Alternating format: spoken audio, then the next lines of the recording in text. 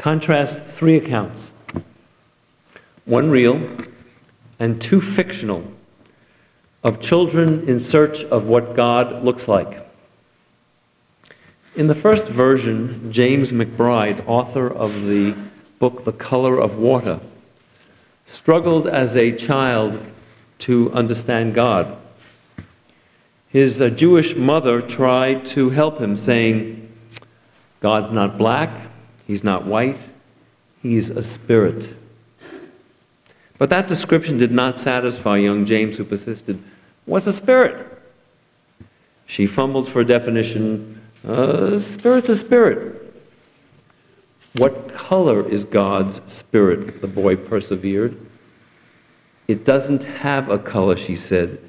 God is the color of water. Water does not have a color. The second account, a fictional one, takes place during Hebrew school, free discussion time, in Philip Roth's short story, The Conversion of the Jews.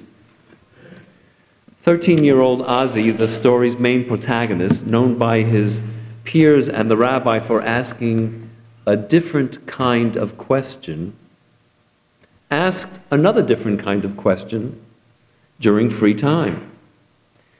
He said to Rabbi Binder, if God can do anything, why can't he make a child without intercourse? Referring, of course, to the Immaculate Conception of Mary. However, the snickering comedy attendant to 13-year-old males hearing that word set pandemonium into motion that left the escaped, frightened, but defiant adolescent Ozzy on the roof of the religious school, where he promised not to jump off in spite of the urging of his adolescent compatriots, if everyone, the rabbi, the custodian, his mother, his classmates, the fireman holding a net, and the bystanders would say that God could do anything, including Immaculate Conception.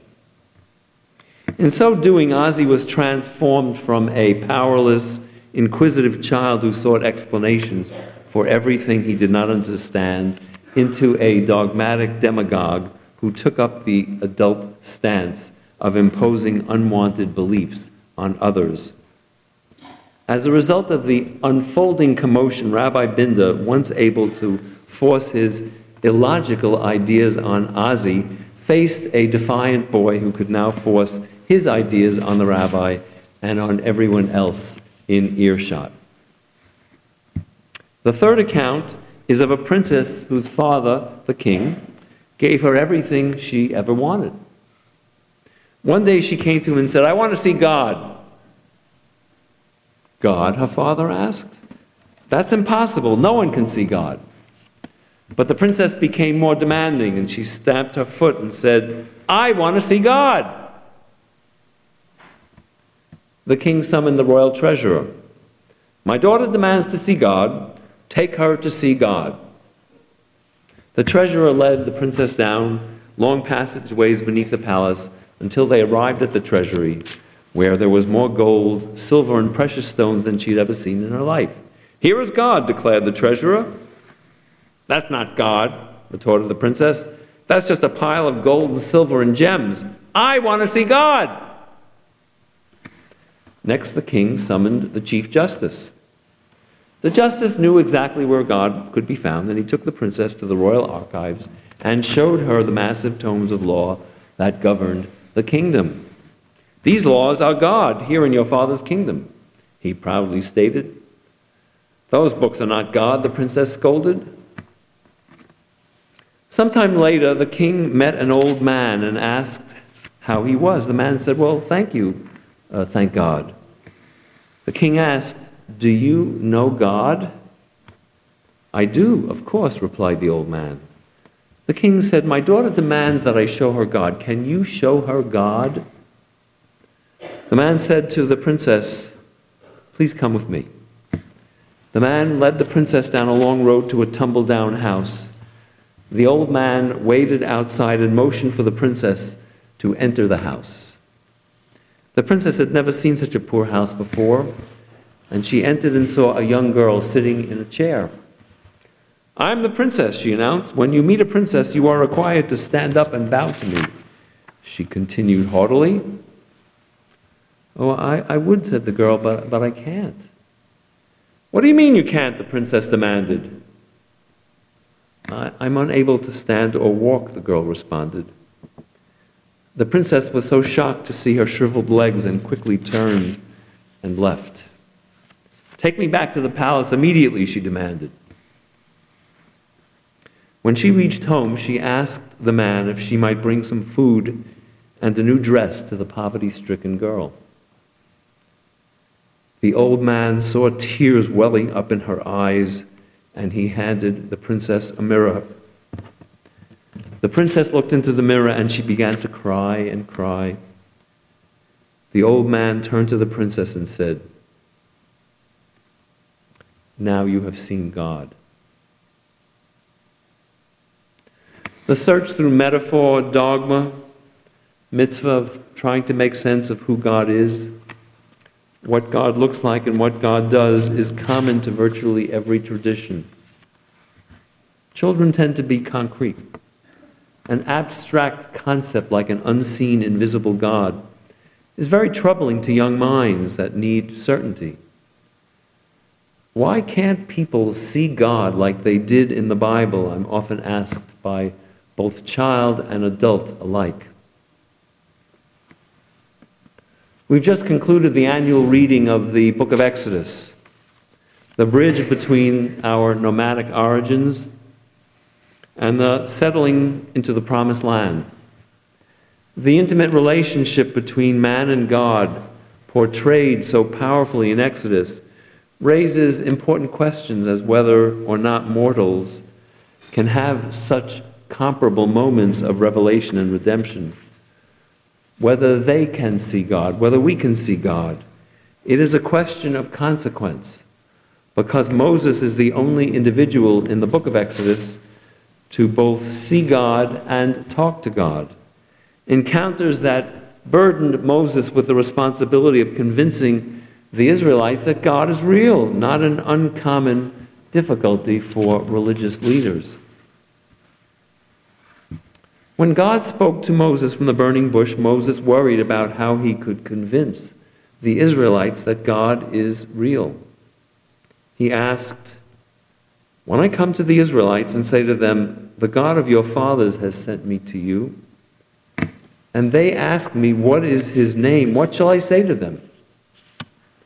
God's answer in Hebrew, Ehyeh Asher Ehyeh, "I will be what I will be sent me to you." A name so elusive and ambiguous that the description could not have been comprehensible.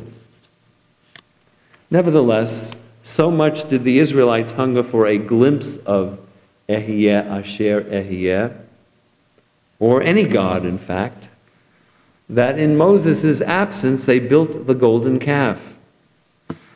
When the people saw the completed product, they exclaimed, "This is your God, O Israel, who brought you out of the land of Egypt."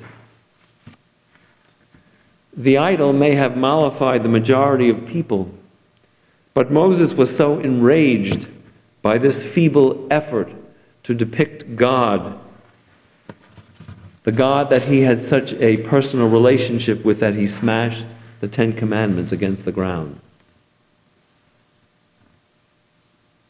But even Moses was not satisfied that God, who did the wonders for the Israelites by leading them to freedom and providing them with law, could not be visible. Moses implored, "Oh, let me behold your presence." And God's reply is well known. "I will make all my goodness pass before you, and you will see my back, but my face must not be seen. You cannot see my face, for man may not see me and live." Furthermore, in Exodus, there is the account of an elaborate curtain, the parochet, that separated supplicants from the tabernacle's holy of holies, the inner sanctum, where God was said to be present, and is described as the curtain that protected Aaron from seeing the face of God. After all, He was warned to stay behind when he entered the tabernacle, lest he die. The desire to see God is, in fact, universal. As the temple was being destroyed in Jerusalem, Titus, the Roman general who later became emperor, the man who led the assault, forced his way into the innermost chamber of the temple because he wanted to see what it was that Jews worshipped. He was astounded to find the room empty, whereupon he laughed and declared the God of the Jews to be impotent. The invisible God of the Israelites was as abstract for Titus as it was for the builders of the golden calf, and as it is, I might add, for many of us. Here is the paradox. In spite of the admonition that no man may see God and live, there nevertheless are sightings of the incomprehensible, unknowable God who cannot be seen. For example, the Lord spoke to Moses face to face as an individual would speak to a friend. We read that in Exodus and in Deuteronomy. That revelation is not dissimilar to that of Jacob, in which after wrestling with an angel man, Jacob named that sacred spot Peniel, meaning, I have seen God face to face. Moses, Aaron, and the 70 elders of Israel saw the God of Israel under his feet, and there was a likeness of the pavement of sapphire, the very sky for purity. Nevertheless, most Jews would be satisfied with just a fleeting hint of what the biblical author described as God's back, God's fingerprint, or the faint sound of the still small voice.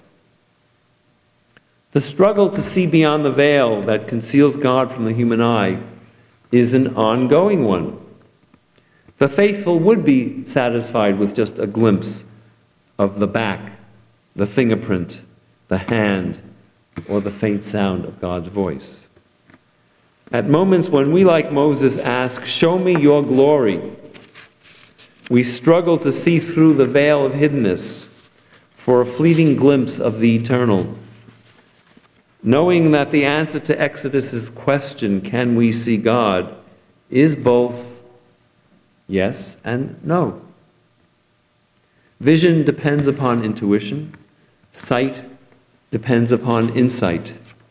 The consummate observation about the ability of God, of Moses, to intuit God in the burning bush, not just a bush, but the very presence of God, is found in Elizabeth Barrett Browning's poem, Aurora Leigh, that points out this difference. Earth's crammed with heaven, and every common bush afire with God. But only he who sees takes off his shoes. The rest sit around it and pluck blackberries.